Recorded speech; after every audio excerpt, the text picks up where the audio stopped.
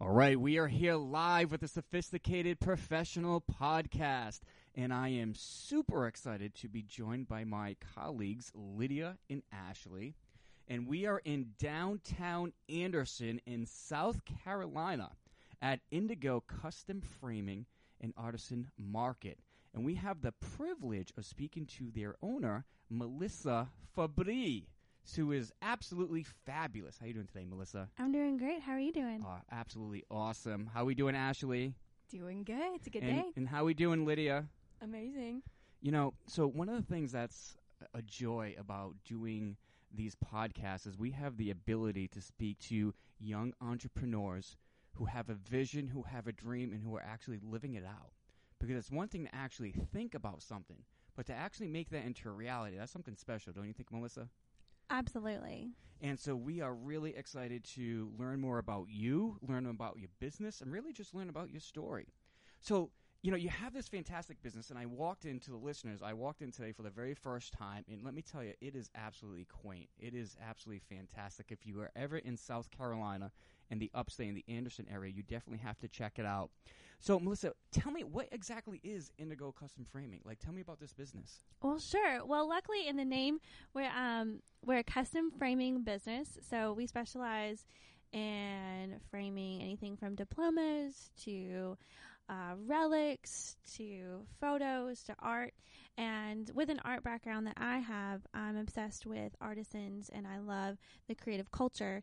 So we also offer a lot of unique gifts, a lot of handmade finds, and then we also feature local artisans because I think there's a power in community and a power when we get to work together and kind of know the hands that make the things that we surround ourselves with. And then we also have a space downstairs where we offer workshops where it's a co-creative workspace. So you can pay a membership fee to kind of join the family and just get a place to work and an opportunity to just kind of vibe on each other.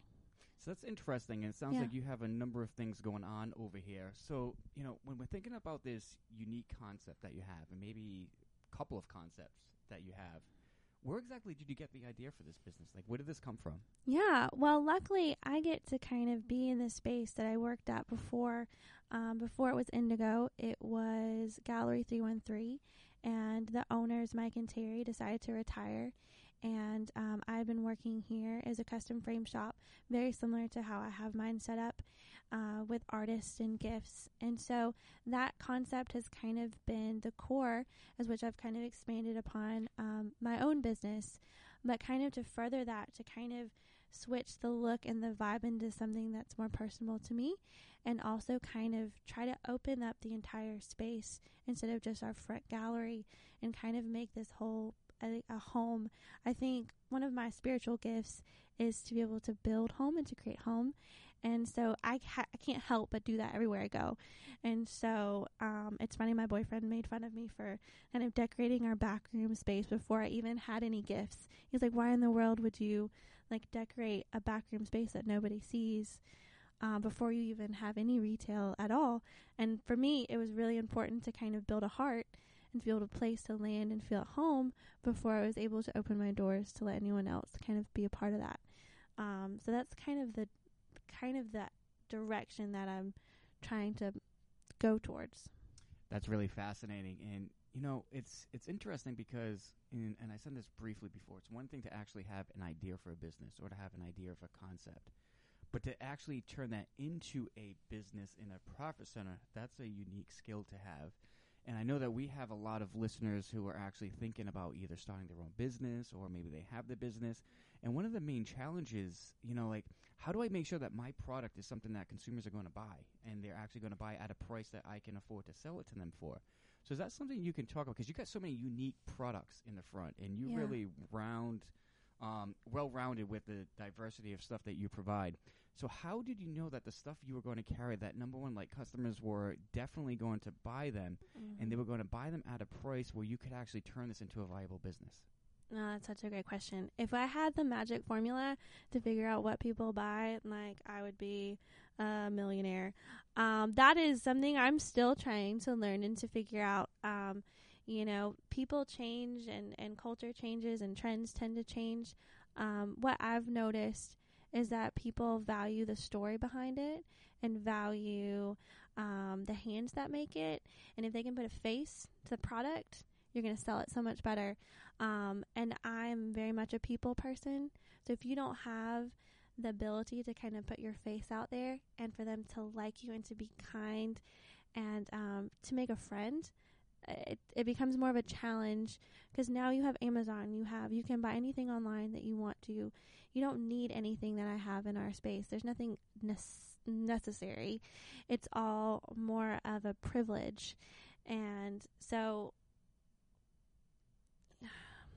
yeah, it's a great question. And I'm just going to jump upon that really quick, because I think it's fascinating what you said. If you put a face between the product, that's an interesting concept that you don't hear too often, do you? Yeah. And, I know I'm going off course a little bit, but, like, how do you do that? Like, how do you actually tell your story where you actually put a face of either one of your products or maybe an artist that you work with? Like, how do you put that face in front of the product? Yeah. So, one, you have to be able to approach someone and not try to sell something to them. Okay. They have to get to know you first so that they can trust you. And whenever when I get to talk about any of my artists, I know them as a personal friend. And so I get to talk about my relationship with them and how wonderful they are and how much they've meant to me. And that resonates because they trust me and they know me. So they trust what I say about the other artist. And that gives it some legitimacy. Also, when it comes to custom framing, I'm not afraid to kind of put myself out there on social media. I think it's very important for people to see who I am when it comes to like taking your grandmother's, hand-laced wedding dress, like giving that to someone that they don't know. That's terrifying. So they need to see your face. They need to see who you are. They can trust you and what goes on behind the scenes. That's always fun, right? So you've been in business since March. Can you tell me a little bit about your first months of business? Oh, it's a lot of crying, and no sleeping, and any entrepreneur will probably say the exact same thing. I started, the last day of February was Gallery 3's last day. March 1st was my very first day as Indigo. Which happened to fall on Anderson does our first Friday. So every first Friday of the month, we stay open late. We do some sort of beverage and food, and it's a great opportunity to come out, which we have every Friday. So y'all can every Friday, first Friday of the month. So y'all should always come out. It's always a great time downtown. But I have an empty gallery with nothing my very first day. So it was a great way to open the space up. We had a huge party. We had little things for people to paint, and that was a great opportunity to launch our new brand. And I actually gave myself kind of some goals and some timelines so that people weren't expecting everything all at once. I couldn't be everything to everybody all at the same time, and I needed the forgiveness in this space to be able to do that. So for 2 months, I didn't have any product. I didn't have anything in there, but I was able to talk to you, and I was kind of had the grace to kind of lean into this space. So I had a really strict schedule, and all the way up until about the end of August was kind of our final stage to kind of get everything going, because Christmas is coming. So I had to be prepared for that. I guess that's kind of my first few months was an empty gallery trying to kind of make plans, and then one day at a time. So, you said something that I really appreciate, and you said, I can't be all things to all people. And to be honest with you, I think that's really a common mistake that entrepreneurs and young professionals have quite often. Yeah. And I really think it's fascinating that you said, hey, you set timelines, you set expectations, so the consumer knew what to expect. Yeah. Building off that, I think one of the biggest challenges that entrepreneurs have is getting that first batch of clients, getting that first group of people to come in and start making sales with you. Can you speak about that for a little bit? So the door's open, you decide to get product in. How did you get that first group of people in? Sure. Well, I am in a very unique place where I didn't have to leave. And my face has always been, for the past 5 years, a part of Gallery 313, a part of this space. So a lot of the customers that we have been my customers since before.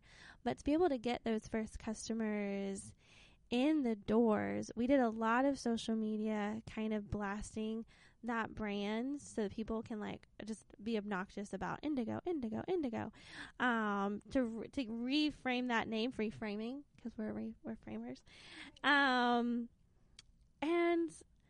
I think to get someone in the doors, I think it surprises them when they see that we're a custom frame shop. And I think every single person that never knew is reminded, oh, I have that thing that's curled up under my bed that's been sitting there for 3 months. I need to bring that. And to follow up on that, try to like take initiative to know who they are, know their name next time they're in, talk about it. And that means a lot to anyone that walks in. And I think you did get something pretty interesting, because you talked about, knowing who they are and understanding what different projects they might have. And so the next question that I have is, how do you get that repeat business? What else are some things that you guys do that, hey, listen, someone came in, they just walking down the street, they didn't know you existed, you get a cool storefront, so they walked in, they made a purchase, or anyone, even on this first Friday, like, what do you guys do to get people to continue to come back to you? Sure.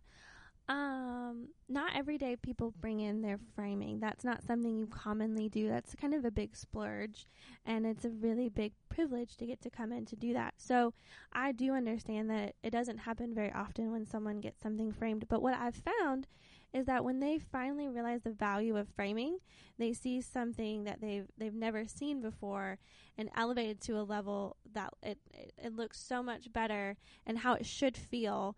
It gets them excited, and it's very inspiring, and it means something to them. It makes a huge impact.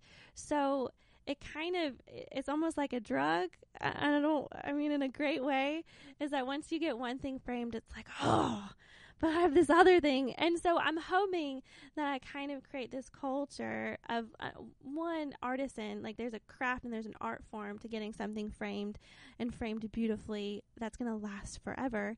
But also kind of this culture of kind of bringing out all of your art. Like, instead of just buying kind of cheesy, the same old, manufactured stuff that you can find anywhere. I love that so much. So as we talked about, a lot of our readers are thinking about starting a business, and you've talked about this a little bit, but what are some of the realities of working in the business and starting your own business that people don't see, like kind of the behind the scenes stuff that you might want to talk about? Well, you have to wear every single hat. And I think that's something I kind of knew, but I had no understanding of what that meant, is to be, like I said, you can't be everything to everybody, but you have to do everything, and you have to be able to kind of wear all the hats. And that can be really, really challenging. The thing I've tried to do a lot is to really understand my strengths and understand my weakness, and kind of make sure that the people that I'm surrounded by will help me in my weaknesses, and that I can focus more on my strengths.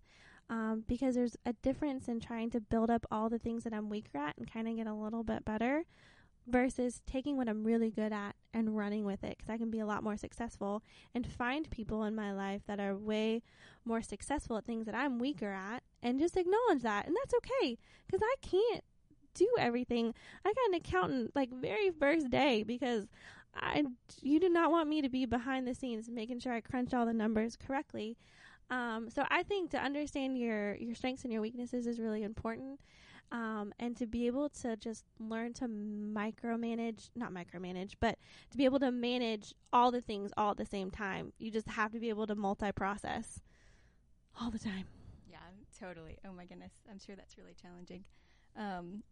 So what are the top 2 or 3 things that you've had to sacrifice in this whole behind the scenes, wearing multiple hats kind of thing? I have gotten, well, the sad thing is I don't get to spend as much time with my Bobby, and so that's kind of, I know I've been not being able to sleep anymore, that kind of thing. I've definitely had to sacrifice some of my time with my friends,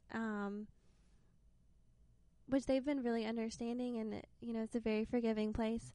I've had to sacrifice unfortunately, I've had to sacrifice kind of taking care of myself, which is not healthy. And that's not something I would recommend any entrepreneurs, but it tends to kind of overwhelm your life. So other things that like eating healthy and kind of taking care of yourself kind of gets a little bit lost. And which is not something I recommend anybody doing. But the first 6 months is kind of like you just had a baby and there's no sleeping anymore and there's nothing but this business. It's my child. So that's kind of what I've had to sacrifice. It's kind of my life, but in a beautiful, beautiful way. It's a beautiful baby. So operating a business obviously can get very competitive, right? And I know that we have a lot of listeners that had, hey, listen, you know what? Like, I took that first step. I made that sacrifice. I did everything right. I'm trying to do everything I can to satisfy my customers, and I'm giving it my all. But they hit a plateau, and they just can't get over that hump, and they just can't get things to click. For that person that's out there that really has taken that risk and jumped into and started that business, but they just can't get that business to kick off, do you have any advice for them? What would you say to that person? Okay. This sounds silly, but kindness is very important. I know that sounds like a really weird way to finish. There's two things I would say. If you have a bad attitude about your business and you're disappointed and you are kind of grieved by it and you present that to your customers, they're going to feel the same way. I think no matter what the situation is, if you present yourself with joy and with kindness, it'll come back to you. Just like if you're kind of stressed out, that'll come back to you. So I think you've got to be able to, when you face your customers, I don't care what's going on. I don't like, this is a terrible, I shouldn't even give this as an analogy, but like if you overdrafted your account and you like desperately need to go to the bank, a customer comes in, that is not, it's important. It really is important, but like it's not as important as making sure that your customer knows that they are welcomed and that they're loved, and that they're appreciated. I find that very valuable in myself, just trying to maintain relationship, because if you have a good relationship with your customers, your advertising becomes a lot easier because they get to be your advocates, and they get to do all your advertising for you. So don't ever like disregard a good attitude. Then the second thing is kind of related, but whenever you get to work with other people, when you can collaborate, it builds your business so much more. And that's something I'm trying to learn now, is to where I can take my business, who I am, and work with other people, bring them into the family, use their people, their world to kind of multiply. Because when you get to do that, you really multiply more than you realize. So that's some advice I would give. You know, it's really interesting. You actually put two really good points, to be honest with you, because I know for myself, I can think of many occasions where I walked into an establishment, I just bought something because I liked the people there. Like, they were very sweet, they were generous, they were cool people to talk to, you had a nice conversation. I just bought something because of the people there. And I can think of a lot of times where I went to a place where I needed a product, and I needed to buy something, and I didn't because, you know, they were grumpy, they were annoying or aggravating or something. You just didn't want to do business with them. Right. And you never know, like that person might have going through a lot like that day, like, you know, they've got a really bad phone call, they had a wreck or something. Like, I understand the stress of owning a business, but if you push that onto your customers, you're not doing yourself any favors. That's awesome. And I also really like the second point you put about like the partnerships, because I think, you know, sometimes when you're an entrepreneur, right, even a young entrepreneur, you think you got to do everything yourself. You think it's all on your back. You got to handle everything. Especially because we're dreamers. We are all in our heads of all the things we can do. Yes. Yeah. And the fact of partnering up with other people that might be able to help you reach a goal, and you likewise helping them to reach a goal, that's fascinating as well. Sure. I'll let you know how it goes. I'm working on it. Yes, definitely let us know. So we've heard a lot about your business. We've heard a lot about all the great things you're doing over here.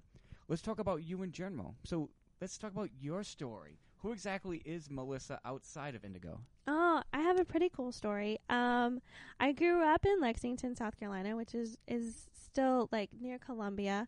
Woohoo! And went to school, a little private Christian college in the middle of nowhere, Arkansas, called Harding University. And in the meantime, I I was obsessed with Italy because, let's be real, who isn't? And my goal was to live there. And What part would you live? Florence, of course. Okay. There's no questions. But, just kidding. What's your favorite Italian food? Carbonara. Yeah, so good. But who dreams? I have big dreams, and I thought, like, if I could come up with the biggest dream in my whole life, it'd be to live in Italy. Well, I got the opportunity to do mission work over there and spent 2 years of my life after college in Italy. So I realized that my dreams for myself were too small, and so I was like, okay, cool. So I'm in Italy, living the dream in Florence. Actually, I got to live there for a couple years and did mission work, and really got the opportunity to fall in love with Jesus.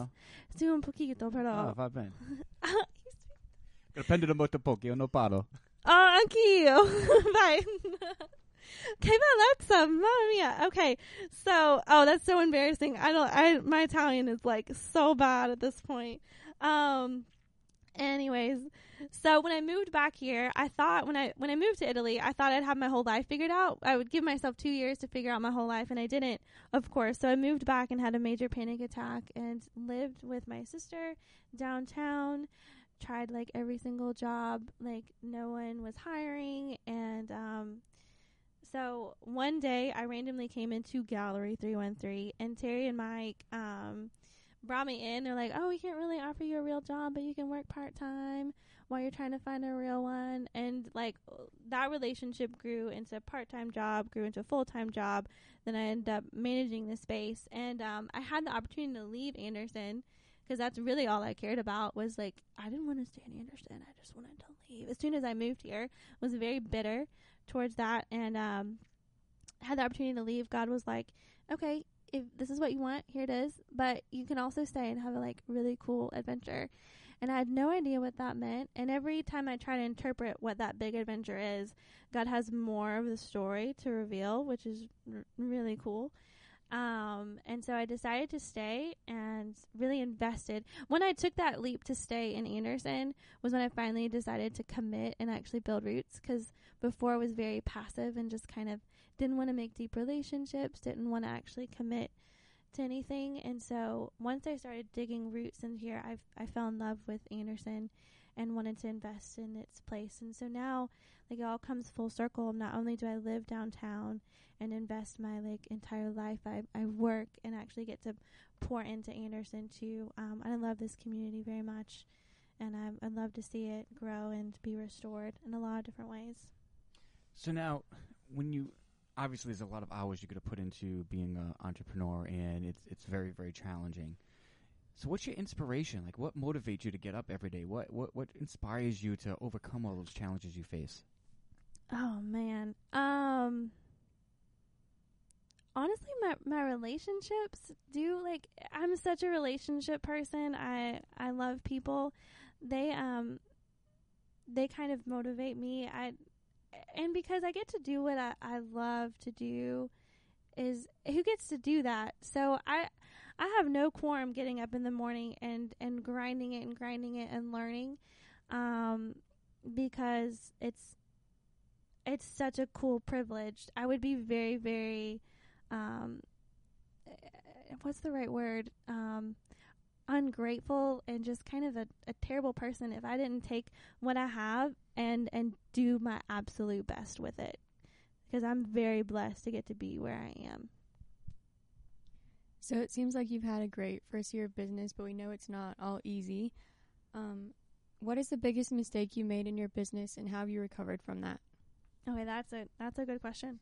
Well, I think for me, when it comes to like big mistakes, it's hard to kind of pinpoint one. One of the things I did when I first started a business was went to a business course called Village Launch, and they really helped me the first few months trying to figure out what it means to be a business owner with an art background. I had no background in that at all. Very overwhelming to take on this challenge. And someone told us in that class, you are going to make mistakes, not if you're going to make mistakes. You will make mistakes every day in business, and it's okay to fail, and you have permission to fail, but fail small instead of failing large. So taking small steps and understanding the risk and taking those risks, but in the element where you know that if you fail, it's going to be okay. So that's kind of my advice to that question. I've got several things I can tell you that I've done wrong, but luckily I haven't jumped so far into it that I haven't been able to pull myself back out or had the help to. So little steps, just little baby steps, one baby step at a time. Yes, that's super good advice. Thank you for that, Melissa. So what are some of the most impactful lessons you've learned that can maybe help someone starting their own business? A lot of people tell me this, and this is a lot of advice that I've been given, so I will just kind of pass it on and try to take this advice for myself that I'm still learning. But like I talked about earlier, like taking care of yourself, if you're not healthy and you can't take care of yourself, then you really can't take care of everyone else. And so to be able to schedule your life around having a little bit of a break and working from rest and not towards rest, if that concept makes sense, if I'm always kind of like just desperate to get to a day where I finally have off, I'm never going to be rested and fulfilled. It'll always be catching up, and that's not healthy. And you can get caught up in that, and I get caught up in that in this business, and to give yourself permission to take some time for yourself, because that's probably my biggest advice. And it sounds kind of selfish, but I try to kind of not have guilt. I struggle with the guilt of taking a moment off, because I can literally count the dollars, the pennies that it cost me to not be working. And that's something I've never experienced in business before. And I think that's a new thing for me, which is terrifying. Welcome to owning your own business. But it's okay to take care of yourself. Yeah, that's super good. So we've heard you highlight topics such as joy and kindness. How has your faith played a role in building your career? I love that question. Jesus, he's pretty awesome, isn't he? Yes. Yeah. Well, if it wasn't for Jesus, or wasn't for God, good grief, I would not be here for sure. He has definitely been the blessing pour over this space, and that is a great reminder that there's a lot of things that I can try. There's a lot of tricks to business. There's so many business books that you can read, and you can listen to me talk and give you all sorts of wisdom, because I'm full of knowledge. But I'm reminded every single day that it is God's blessing.